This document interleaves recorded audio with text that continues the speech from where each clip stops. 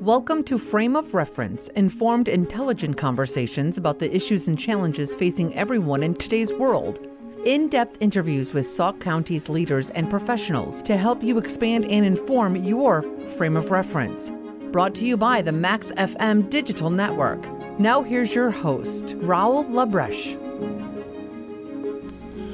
And welcome to another podcast of Frame of Reference, your one definitive source for Sauk County discussions and discussions with leaders in our area that you probably even see around the area. And I'm sure my guest today is one of those folks. He's a gentleman that has been on the show with me a number of times when we were still doing mornings at McFarland's. And actually, he doesn't know this, but he is one of the reasons why I really was motivated to move to a different format and something like Frame of Reference, because the kinds of discussions we were having really resonated with me as an interviewer and someone that likes to be in this arena. It struck me as this is the kind of conversation I want to have. And I'm foolish enough to think that there are other people out there that want to listen to these kinds of conversations. But my guest today is the one, the only, Dr. John McAuliffe. John, thank you so much for joining us on Frame of Reference. Thank you for having me, Ro. It's a pleasure to be here. It's been just a joy getting to know you better. We've known each other for years and years and years, but we haven't really known each other beyond the cursory, hi, how are you kinds of things.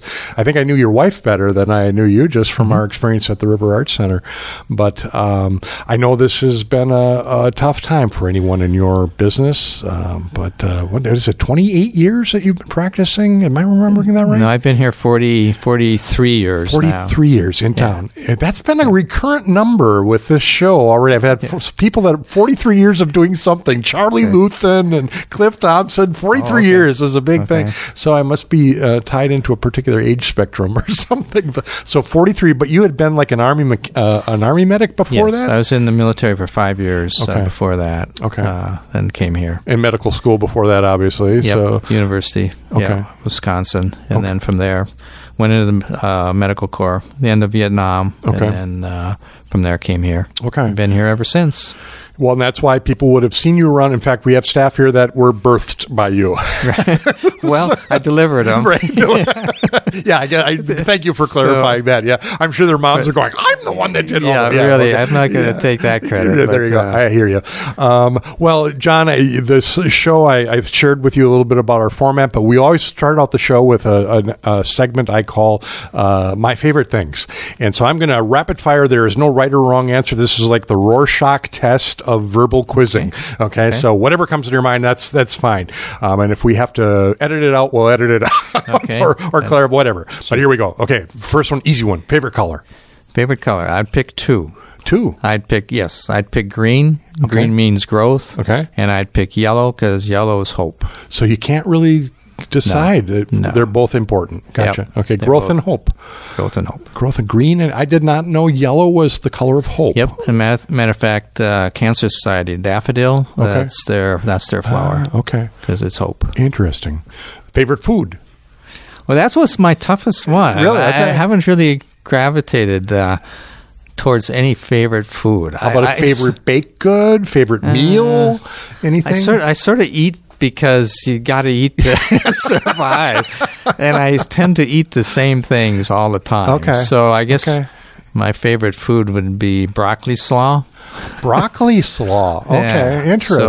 So that's the one stable thing in my diet. So there's one person out there right now listening that's going, finally, somebody else that loves broccoli slaw. Well, it certainly does have a lot of good elements in it, doesn't it? So nutritional benefit and the like. How about favorite thing you like to do when you have some free time? If I were to just do anything, it's really hang out with family. Yeah, that's my favorite. Do you have any favorite family members that we can talk? It's grandchildren, probably, right? Absolutely, it's grandchildren. Yeah, have one of those things. There's no question. I'm looking forward to those days. It changes you pretty dramatically, and it brings you it brings you to the moment and it keeps you in the present. Sure. And that's really key. And it's kind of an art to learn, and I think they're teaching me that. Sure. To do more of that. Isn't that key? Because your children teach you a certain amount of things. Exactly. Some things you like to learn and some things you don't. I know I did, at least. But grandchildren, everyone I've known that once they become a grandparent, it's like a different level. It's like graduate school for parenting or something. Yeah. I used to, when we talked to grandparents or people that had grandchildren, and that's all they could talk about. And I didn't have grandchildren. I said, well, this is kind of boring. What's that all about? But now that they want to show you pictures, and here she is on the hobby horse. Yeah, I don't care. Yeah, right. Okay. But now that I'm there, it's a whole different world. Sure. And you've seen the light. Yeah. So, right? Yeah. It is an interesting it's sort thing. Sort of the completion of the circle. Yeah. Yeah, I can see that. And then when you think of the people that are blessed enough to live long enough to see their great-grandchildren, I've thought of I just heard a song that I had forgotten about called Generations by a recording artist, Sarah Groves, and she says, we can choose to leave either a curse or a blessing to those we will never know. Mm-hmm. So, and just the way that we live our life. And your grandchildren give you that kind of that opportunity, don't you? Right, exactly. They're going to carry it way beyond. A favorite quote? Do you have a favorite quote or a favorite maxim, a motto to live by? Yeah, sort of I have several, but the one that I'm thinking of right now is if you're not at the table, you're going to be on the menu.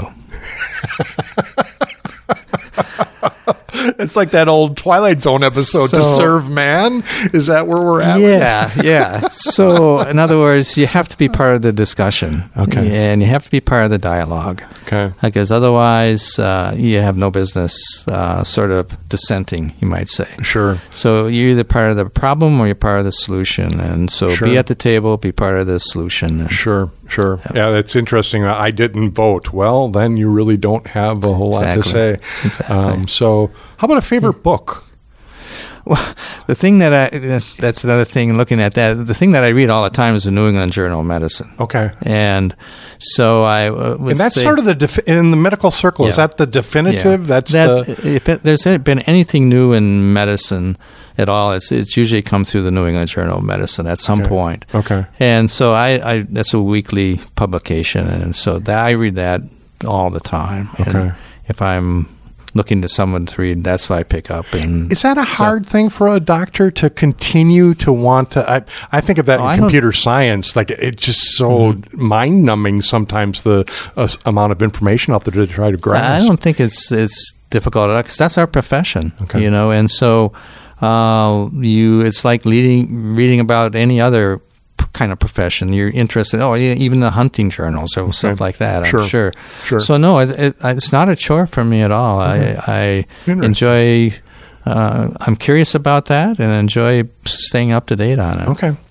Well, this is the question I always wrap up with all the guests now, because I think it's a good segue. But what's one of your favorite memories from childhood? The thing that came to my mind at first, and has come to my mind a fair amount lately, is just the fact that the time that we spent with my brother and my father, and we boxed. Back in those days, boxed a lot. Yeah. Okay. He was a good boxer. He was a Golden Glove boxer. Okay. And so we played other sports too all the time, but boxing was sort of that thing that sort of taught us kind of what life was really about. Wow. And it really, interesting. Yeah. And so the real formal style of boxing? Yeah. Oh, yeah. So, with golden gloves, I guess you'd have to be, right? Yeah. So it was, boxing is a real art. Pugilism, don't they call it? Yeah. And the goal wasn't to hurt the other person, but it's again was a sport. And it was a bit of a dance. And so we sort of learned sort of three things that I kind of took away from that. And number one is you don't rat. And back in those days, ratting was, sort of squealing on somebody. Sure. Now I think the term probably better would be, you have each other's back. Okay. And the other thing that you don't flinch. So you learn to sort of take a punch. Okay. And you don't do any of that. And then The last thing, and I think this is probably the biggest thing that I really carried over into medicine, is you show up. You just show up. You're not sure what's going to happen, but you still show up. Okay. You put the gloves on, you're there for the fight. I'm curious, the ratting part of it doesn't quite resonate with me. How does that apply to boxing? How did you learn that in boxing? You just assume responsibility for the issue. Okay. And if someone sort of beats you that day, they're better than you are that day, that's fine. You take it. Okay. And there's always another day. You keep sort of coming back, but you don't say, blame him, blame this, blame that. Okay. Okay. And it's just sort of more of an integrity kind of issue. So it's kind of along lines of taking that shot too, right? I mean, just accepting. Okay. Interesting. Yep. So your dad was teaching you and your brother that, and then you would box with him as well as with each other? Yeah. Okay. Exactly. Boy, that must be. So if we had an argument. And I was the youngest, so I usually got the bad end of it. So they could, they could do anything they wanted to me. So you corrected pretty quickly. Yeah, that's right. So, I learned to learn a little humility. So if there'd be a fourth thing, it was humility.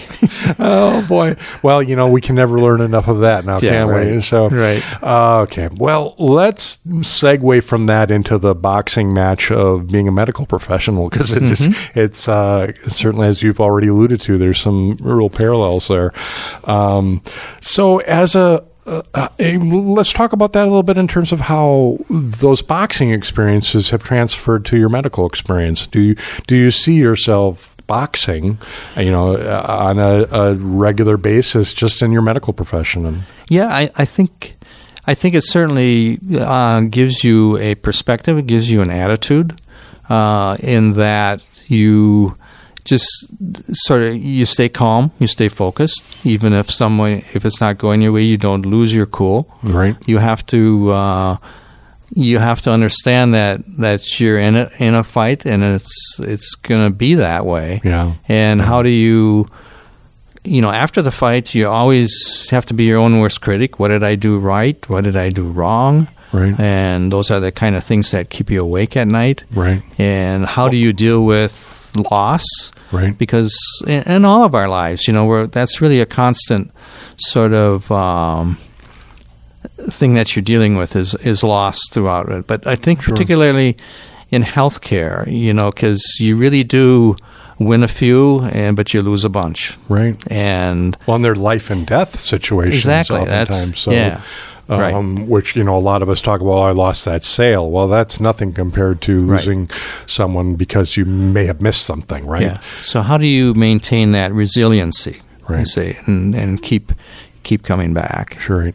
So do you find that were there models of leadership of medical professionals that you think helped kind of shape how you coped with those things over the years and how you kept them from consuming you? Because I'll just be outright. I think there's a tendency for the common folk like myself. I'm kind of uncommonly common, but those of us that look at medical professionals, oftentimes they have the God syndrome, where they're, I'm the medical professional here, I know, or the surgeons. Oh my gosh, surgeons have the huge reputation of being, and to some extent, rightly so. When you can do the things that a neurosurgeon can do, you have to have a lot of confidence.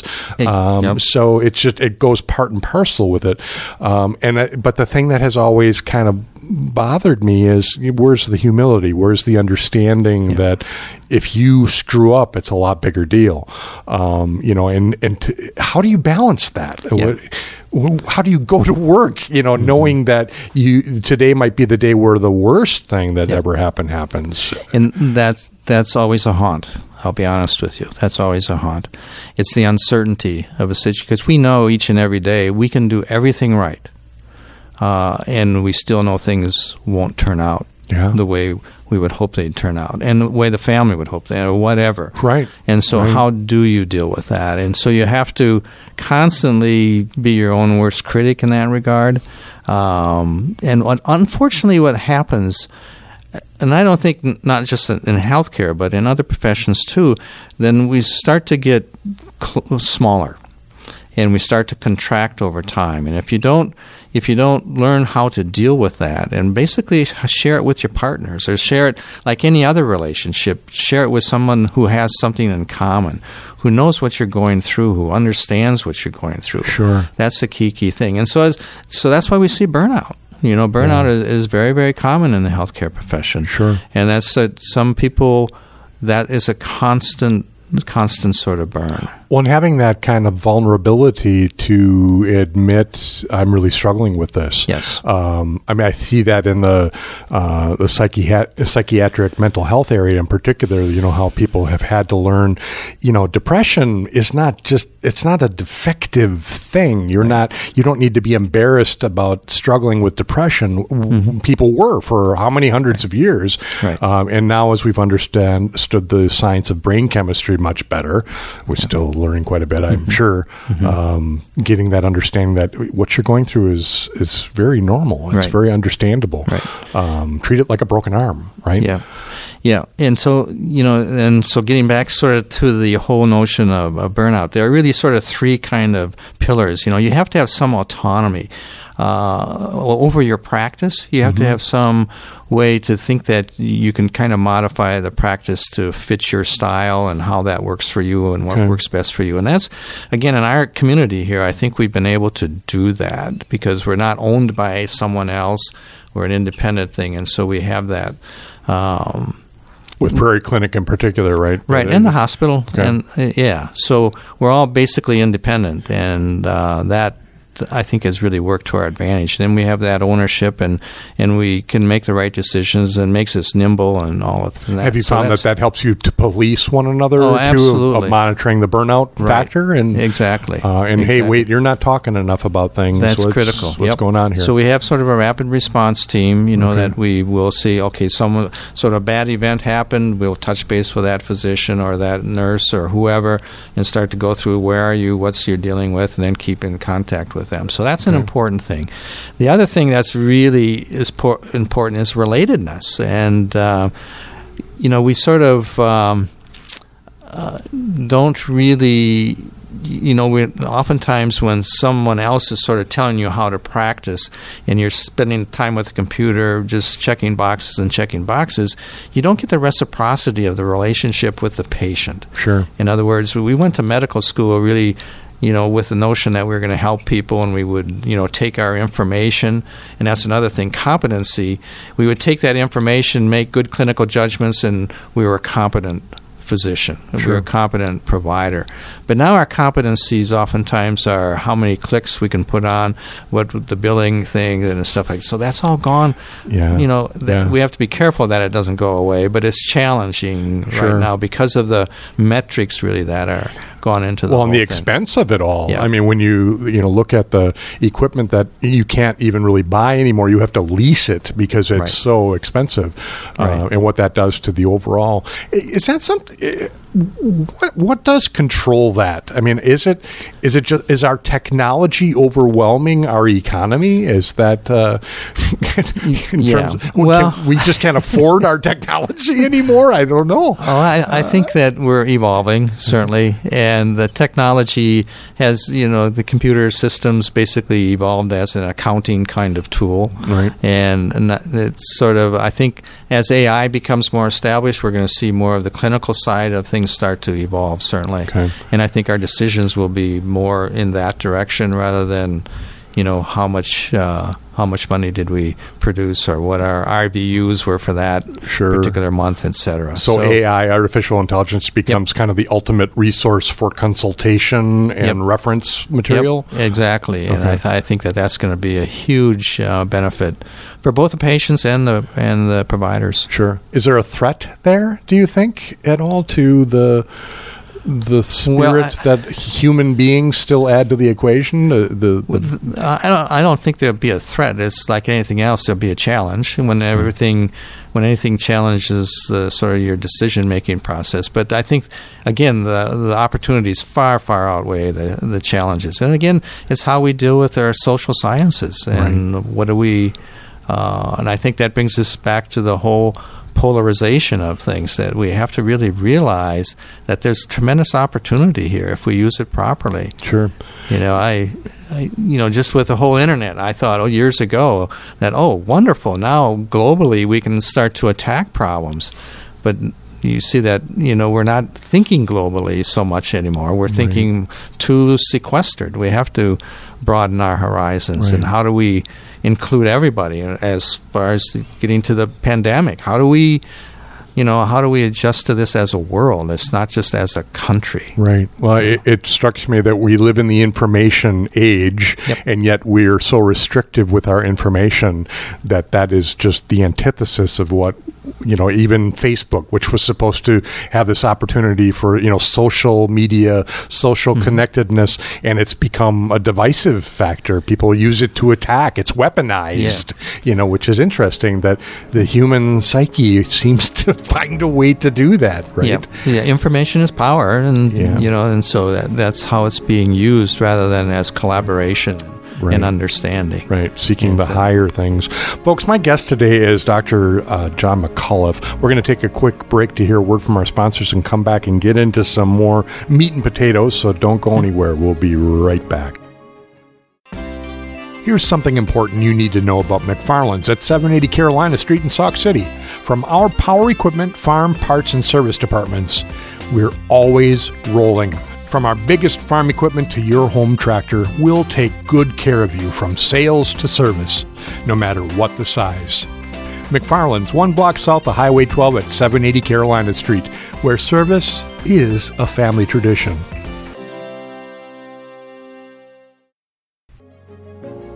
Now, we're back here at Frame of Reference. Thanks for staying with us. My guest today is Dr. John McAuliffe, a 43-year veteran of the Sauk Prairie area, has helped deliver multiple babies and all kinds of things in the area.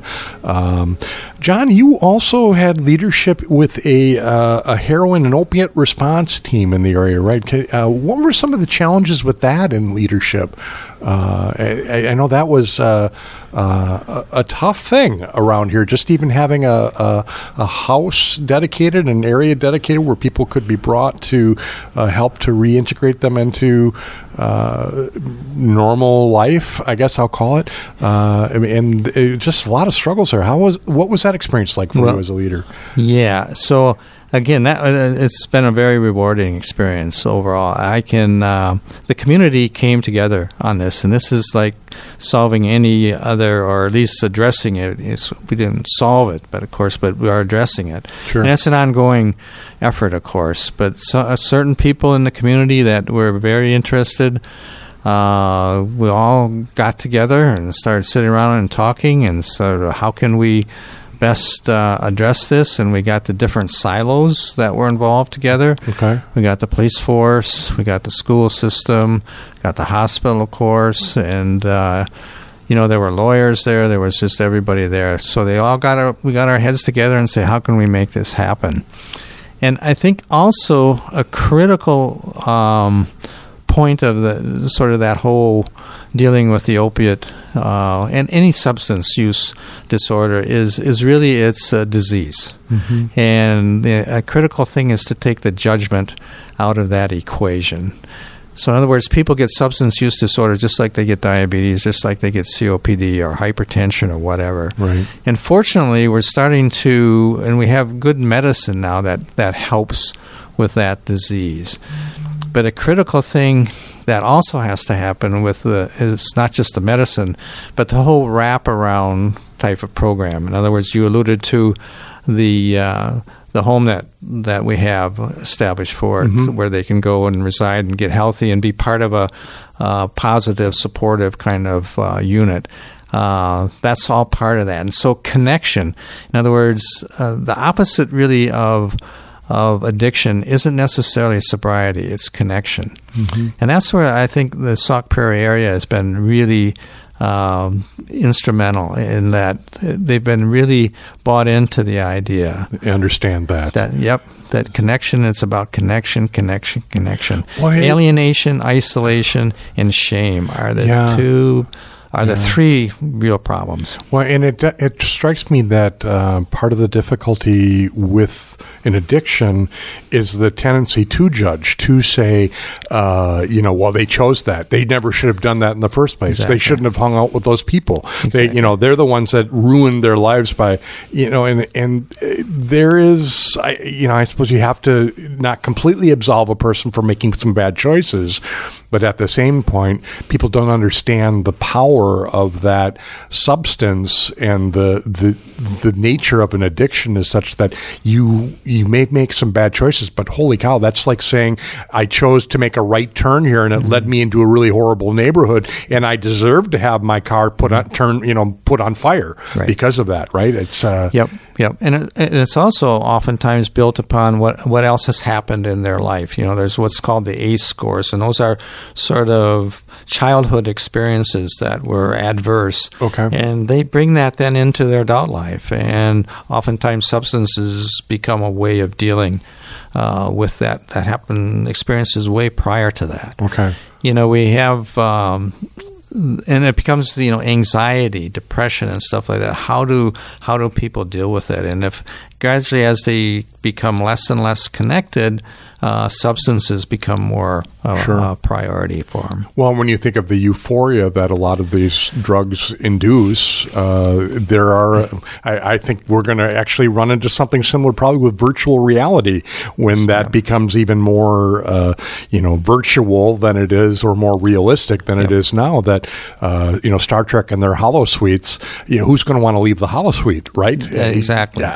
So then you start this whole, and that's the whole neurotransmitter thing and dopamine release. And so that's what really addiction is really built around, is addiction to certain activities that get us to release dopamine. And the dopamine is the joy, the pleasant kind of neurotransmitter. And we all want that, and we get that in various ways, but and we do experiment with certain things. We say, that's okay. We know it's not a smart idea, but I got this under control. Right. But then over time, that those neurotransmitters starts to take more and more activity to get the same dopamine release. And then what happens, those neurotransmitters start to downregulate, and then we start to experiment with other drugs and say, wow, that was a lot better. And and eventually then we develop tolerance, and then eventually we get addicted. Okay. And then addiction, just how powerful that can be, would be analogous to like my telling you, don't take a breath, just don't breathe, just hold your breath as long as you can. That would be equivalent to my telling you, don't use heroin. Okay, now you can breathe. You get to a point that's how strong this is. I got to take a breath. I got to use heroin. Or a similar drug. Right. And so when you have the disease of addiction, and you no longer have control over that use of that, and your whole life becomes obsessed with getting that drug again. Yeah. So now let's take this into the 21st century again. With we had talked about that actually on one of the episodes of Mornings at McFarland's, how COVID in many ways mirrors, at least our societal or cultural response to COVID, mirrors some of the things you dealt with and have dealt with in the opioid addiction programs, right? So what's our addiction here? What's our thing that we're holding on to that's making COVID so hard, do you think? It's again our emotional response to that. We have a structure in our brain called the amygdala, and basically the amygdala will take in all the kind of our five senses. It comes into the amygdala, and we process that sensory input, and then we have the ability to either defer it up to our prefrontal cortex, which is our more logical kind of way of thinking things, trying to sort it out, make sense of everything, or we defer it down, which is our fight and flight response. Now, unfortunately, the fight and flight response is about 3 times the speed of the prefrontal cortex response. And so that's what we default to. And so we're constantly defaulting, and the greater the threat, which COVID is, the greater the threat is, that increases our anxiety and our depression, because that's what we're constantly defaulting to. Well, and I just read something not too long ago how it really is critical. It was critical. It is critical to our survival that we do have that quick of a response, because that fight or flight is what kept us alive before we had the ability to destroy most of our natural enemies, whether it be a lion or a tiger or a bear. Oh my, so it's not something that you're just thinking too much with your lower brain. Well, we're wired that way, exactly. Right? We're definitely wired that way. So to counter that is very difficult. I mean, there are meditation techniques, there are multiple things that will let you do it, but it strikes me one of the hardest things is to get people to even realize that they're doing it. That's right. And the greater the threat, the quicker it happens. It's like if you're driving down the road and you're talking to somebody and a deer jumps out in front of the car, you don't say to that person, oh, well, there's a deer, we're going to slow down here. And then, no, you hit the brake and boom. That's that reflex that's going on. As a matter of fact, that's the reptilian brain that you're referring to. Okay. And that's how we all started with that. And so we're just reacting to our environment just in a reflex fashion. And then after that we developed the mammalian brain. And the mammalian brain is sort of it has a focal point of about 8 to 12 inches, basically. And if you ever delivered any babies, you understand that that's where the bonding takes place. As soon as you delivered, they're looking for starting to nurse. That's where my nourishment is. That's where my security is. Okay. And so that's that wiring, okay? And so when that gets frustrated, then that's when you see anxiety and stuff like that. Sure. And so, and then on top of that, now, we've had currently our human brain, our cognitive brain, and that's probably a result of fire, basically. Because now, with the advent of fire, we could cook. And so we didn't have to spend all our time out grazing in the fields and stuff of that nature. And so that brain started to evolve. We could sit around the fire and cook and start to converse. And tell stories. Yes. And so discuss things. Yeah, and make judgment about things and plan a day and enjoy each other. Yeah. So and then to be mindful of one another. Exactly. That's a tremendous thing that yes. Do you find I'm going way out on a limb here, but it has your scientific and physical understanding of the chemistry and the just the biological functions that are going on there. Do you find that explains the spiritual essence of us as well? Or is there something there that you don't think will quite ever be able to, Einstein talked about, you can't create or destroy energy. It strikes me that there is an energy thing there that you can show the chemical responses going on, but does it really explain that essence that says, aha, I thought of something new here, or, oh, that tells me blah, blah, blah. Is there, do you see that in your passing? Well, I think that the more we understand of how the brain functions, the more that we're going to be able to explore that whole realm, the emotional realm, the spiritual realm. I think that's a huge part of it. I think there'll always be that exploration. There'll always be that creativity, because that enhances the growth of our prefrontal cortex. Yeah. And that's what we're trying to get people to do, is to do more, use your imagination more, use your creativity more. Yeah. And how do you, even developing, say if people have a traumatic brain syndrome, oftentimes learning to knit. And so how do you sort of incorporate different parts of your brain at the same time? Learning to play an instrument. How do you, this all neuroplasticity is what it's called. That's a real exciting part of where this is where it's all going. And that's actually the knitting and learning to play an instrument. Those have been shown now to be excellent techniques for fighting Alzheimer's. Correct. So as you find certain areas are deteriorating, that actually can help to enhance and slow that down, right? Correct. I just saw an interesting TED Talk on that, too, the whole brain imaging work that they're doing and helping physicians to understand there are very recognizable things that happen to the brain with certain illnesses, and to learn how to read those images in ways that help you determine the treatment has been critical in some areas. And that it brings up an interesting point about just in how we deal with the COVID issue and stuff. And all of our behavior is really sort of for one of two reasons. Either we do things to protect ourselves, okay, and that gets back to the mammalian and the reptilian kind of response, or we do things to learn. And the two are really mutually exclusive. So in other words, the more you're protecting, the less you're learning. And the more you're learning, the less you're protecting. Okay.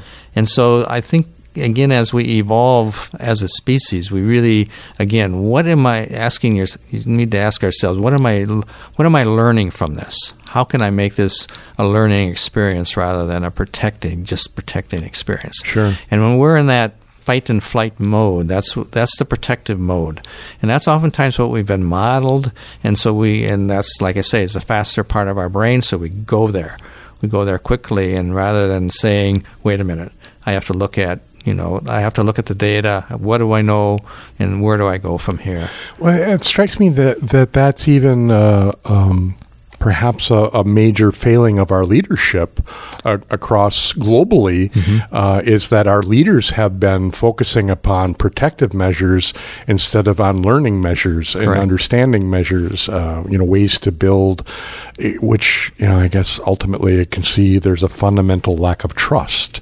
And so how do you, as a leader, how have you bridged that gap of the lack of trust that I can learn something, or that this person could teach me something, or that, I might actually be better at the end of this and not totally, behind the eight ball. How does that? There has to be an integrity to that whole process. In other words, the leaders have to really step forward and say, okay, this is what we currently understand. There's a lot we do understand. There's a lot we don't understand. But this is where we're at right now. So based on this is our best decision. Colin Powell said, there's this sweet point between 40% and 70%. And don't make up your mind until you have at least 40% of the data. But don't wait till you have 100% either, because then it's too late. So it's between that 40 and 70% of the data that you have to make a decision to do something. And it's the same way with COVID or any other crisis. Sometimes you have to act. And then you say, okay, this is based on what I know, my current understanding, this is what we do. And then you share it with it, and if they say, okay, well, we have this to add to it, okay, I need to know that. Or if you're the leader, what is that? And then you keep discussing it. You keep dialogue, keep that dialogue going. It's when people don't come to you, the leader, with dialogue, you've lost them. Right. Because that tells you either they don't trust you or you don't care. And I'm afraid that's what's happened with our leadership right now. We don't have that unified approach that this is our best way to go about this. It may change, but for now, this is what we must do. You talked about that early on several months ago, that as the COVID situation was evolving, that people had to be careful about choosing what information they would trust. What would be your advice? How do you choose the information that you trust, that you will act upon as a leader, and how do you choose the stuff that really should be dismissed or is irrelevant or just confuses the matter and doesn't really help to move us towards a resolution that's going to be positive? Yeah.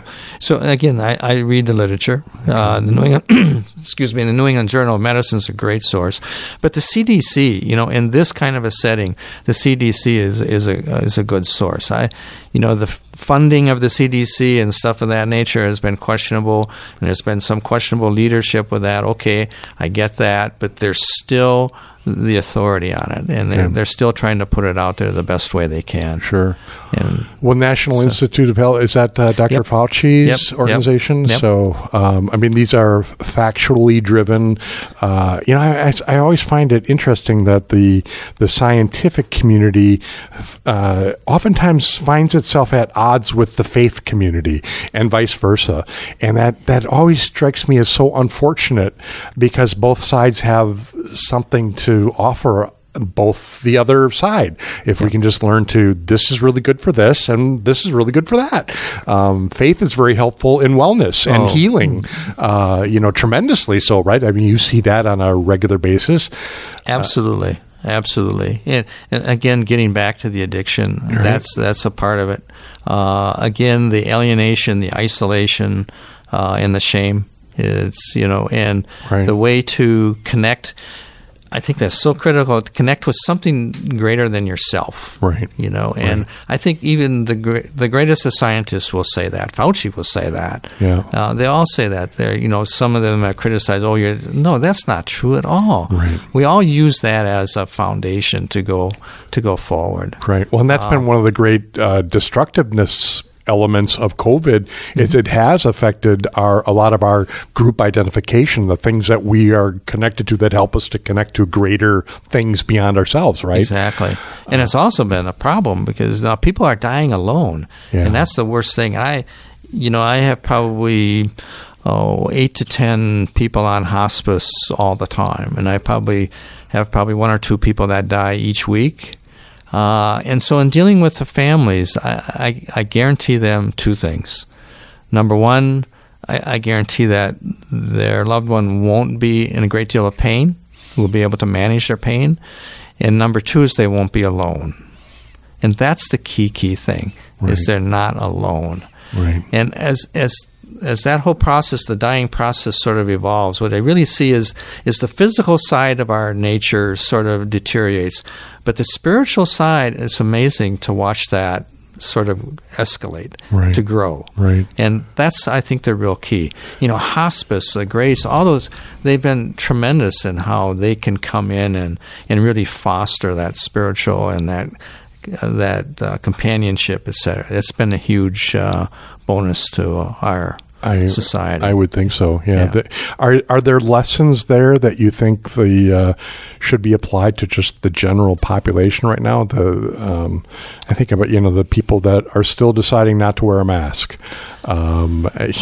Which is it's hard for me to not just be like but I want to understand that they're just not there yet. They're just So the most therapeutic tool we have in medicine is the relationship. And it's important to, even with those people, to maintain that relationship. And all you need is 2 things to have a therapeutic relationship. And number 1 is you need a sense of connection. And by connection, I mean all I mean is positive regard. And to have positive regard, you have to take the judgment out of that equation. Because the instant you judge, you quit listening. And they know it. The addict knows it. The other person knows it. They just know it. So you have to, it's just a little thing that I do that I find useful for me. It sort of resets my brain. And sometimes if I have a patient that I have any sort of, here kind of sort of kind of thing, and this is going to be fun. So I tell myself, just like me. I say, just like me. In other words, this person wants to be happy. This person wants to be peaceful, just like me. Right. And that changes my thinking. Right. Just for that instant. Right. So, and the second thing that has to happen is to focus on what you have in common. Differences are meaningless. Differences are superficial. So, in other words, what we have in common in people who don't want to wear masks is, I think we do want to be happy. We do want to be peaceful. We want people to live, right? We don't want to be causing people to die. They sincerely think they're not causing people to die. They just don't want to go through the discomfort. Right. So maybe that's as far as you get there that particular time. And you have to realize, too, that you're upset because they're not fitting your agenda. And so I have to look at, for me, I'd have to look at, okay, what's my agenda here? I wish they were okay. Right. But they're obviously not going to do that. I'm not going to sacrifice the relationship with that. And that's the other important point. An apology tells the other person that the relationship matters. And so if I would overstep my bounds and be over-responsible and take them down this road where they, just totally turn them, I would want to say, I'm sorry, I don't want that to happen. I value our relation. Let's keep talking about this if we can some other time. Right. And you'd be amazed what that means to them. I said, okay, we got that, Right. So, originally, we talked about you got to be at the table. So you keep the dialogue going. That's the key thing. Right.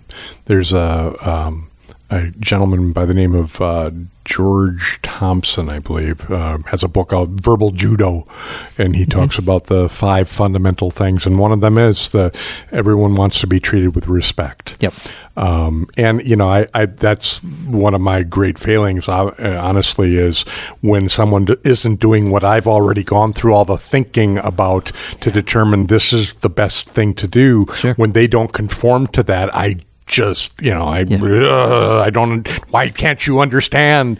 Well, and that's the key word. And that's the other thing that we all have in common. We want to be understood. Mm-hmm. And so to that person, say, well, I don't understand what is. Well, I don't understand what you're saying. Is this what you're saying? And then you reiterate, no, that's not what I'm saying. So, okay, but what about, okay, that's what, okay, got it. Okay.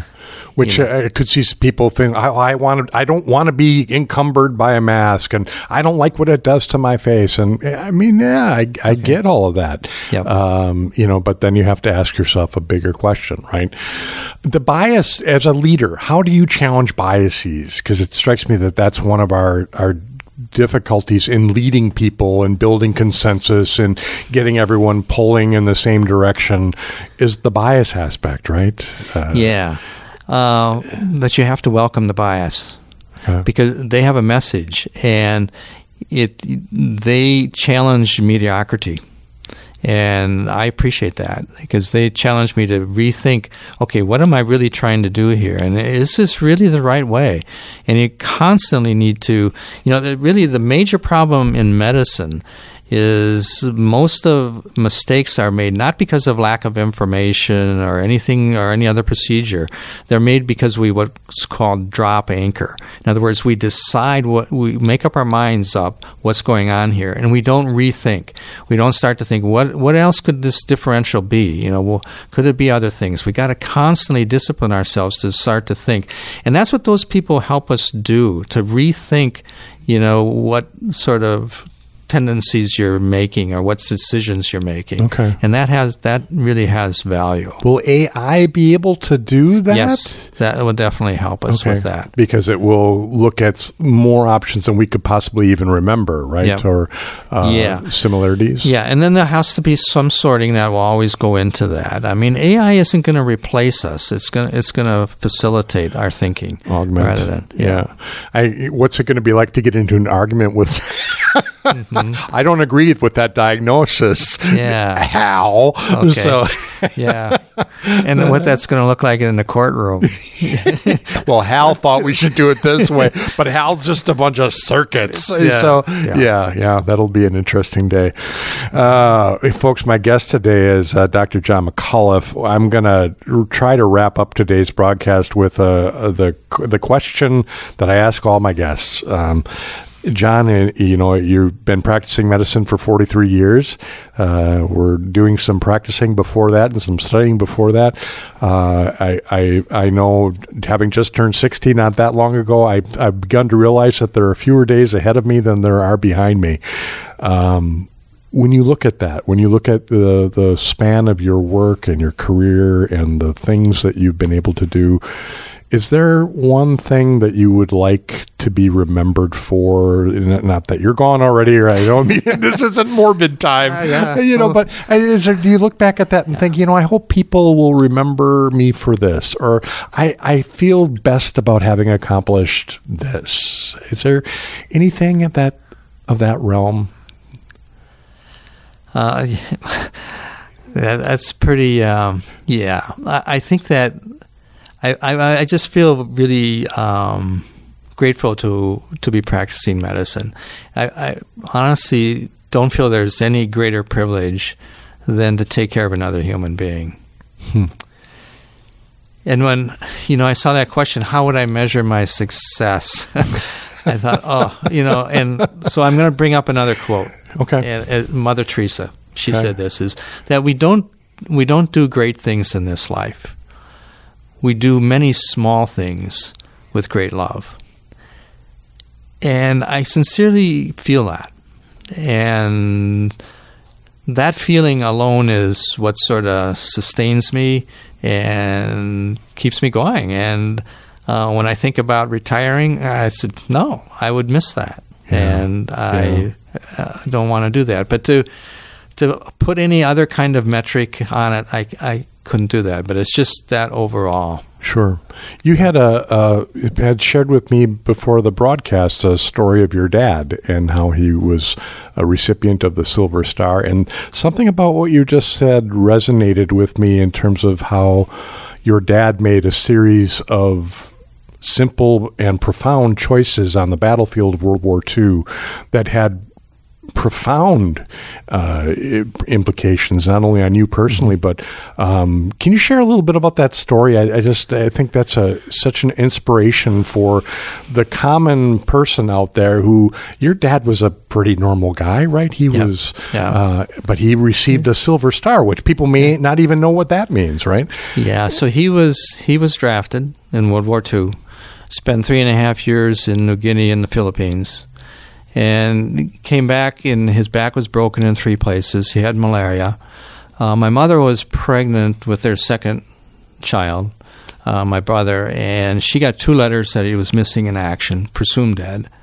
But the night that he got the Silver Star, and by the way, the Silver Star, the Congressional Medal of Honor is the highest, and the Silver Star is the next highest. And he said had he been killed that night, he'd probably would have gotten the crest, but he wasn't. He said he didn't want that to happen. So this was second place. He said, I told your mom I was coming home, so he came home. I knew she'd find me at the other. Okay. So the night he got that, so the communication, the wires that were controlling the artillery that were protecting the area where he was were cut. So, and the enemy was banzaiing, basically. So he was on the foxhole nearest the attack, and it says in there, with utter disregard for his own safety and oblivious of fire on all sides, he halted the advance until communications could be restored. And then during a counterattack, his company was caught in a 150 millimeter mortar fire, which destroyed his company, and he then worked his way again through continuous fire, removing all the dead and the wounded to a place of safety. I'm sorry, I get emotional. But, yeah. So you don't leave anybody out there, is the point. Right. You don't leave anybody out there. Right. And that's my fear, my greatest remorse, is that we don't leave anybody out there. Right. Coming to the decision to wear a mask may have nothing at all to do with you, but it may have everything to do with someone you never know. Because your dad's job as a soldier, he not only far surpassed that, but think of the lives that he saved. Think of the families that came into being as a result of their husband, their boyfriend, whatever, coming home.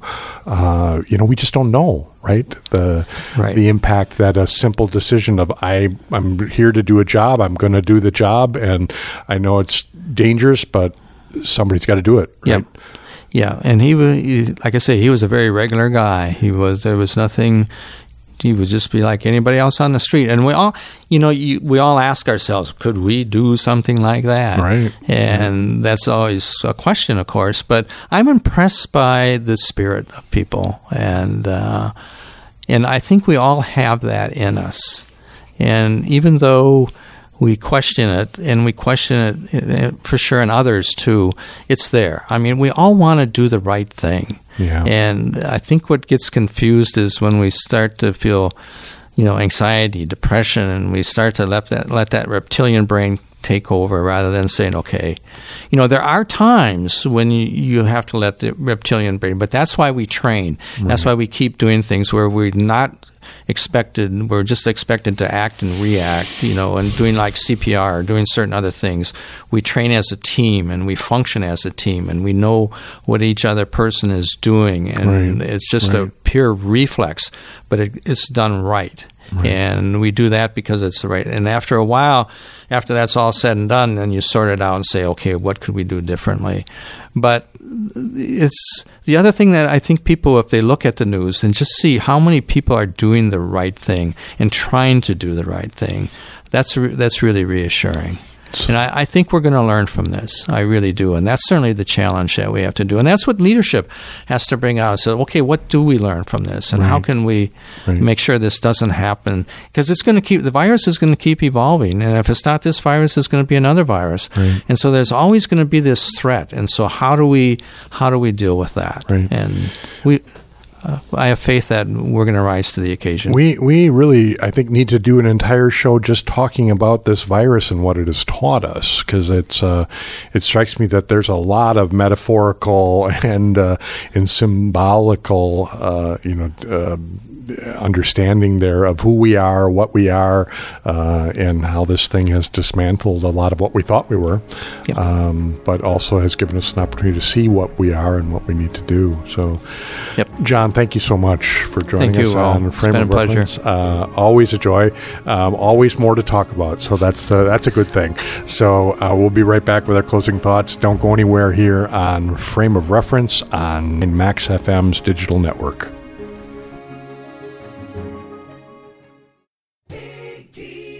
There's never been a better time to support small businesses and save big with Max FM Big Deals. Discount certificates from the Max FM Big Deals store will save you up to 50% off retail every day of the week. Local restaurants and wineries, healthy living and spa services, gifts for the holidays, and a whole lot more. New deals are added weekly. Check it out now at maxfmbigdeals.com. That's maxfmbigdeals.com. Start shopping and start saving. The tradition of medical practice is summed up in an oath that physicians take as part of graduating from medical school. It says in part, "I will remember that I do not treat a fever chart, a cancerous growth, but a sick human being whose illness may affect the person's family and economic stability. My responsibility includes these related problems if I am to care adequately for the sick." Physicians like Dr. McAuliffe understand that all too well after practicing medicine for many years. But what would happen if we all took a version of the Hippocratic Oath and remembered that just in walking through life, we, all of us, share some responsibility for the health of others? Things like wearing masks or not wearing masks aren't about comfort or agreement as much as they are about caretaking, putting the health of ourselves and others at the top of our to-do lists. What if our frame of reference was one in which we felt and took responsibility for the care of others, and our actions told others that we see them as something other than their illnesses? Wouldn't a life lived that way help us to enjoy life and art, to be respected while we live, and remembered with affection thereafter? That's part of the oath too, you know. Thanks for listening.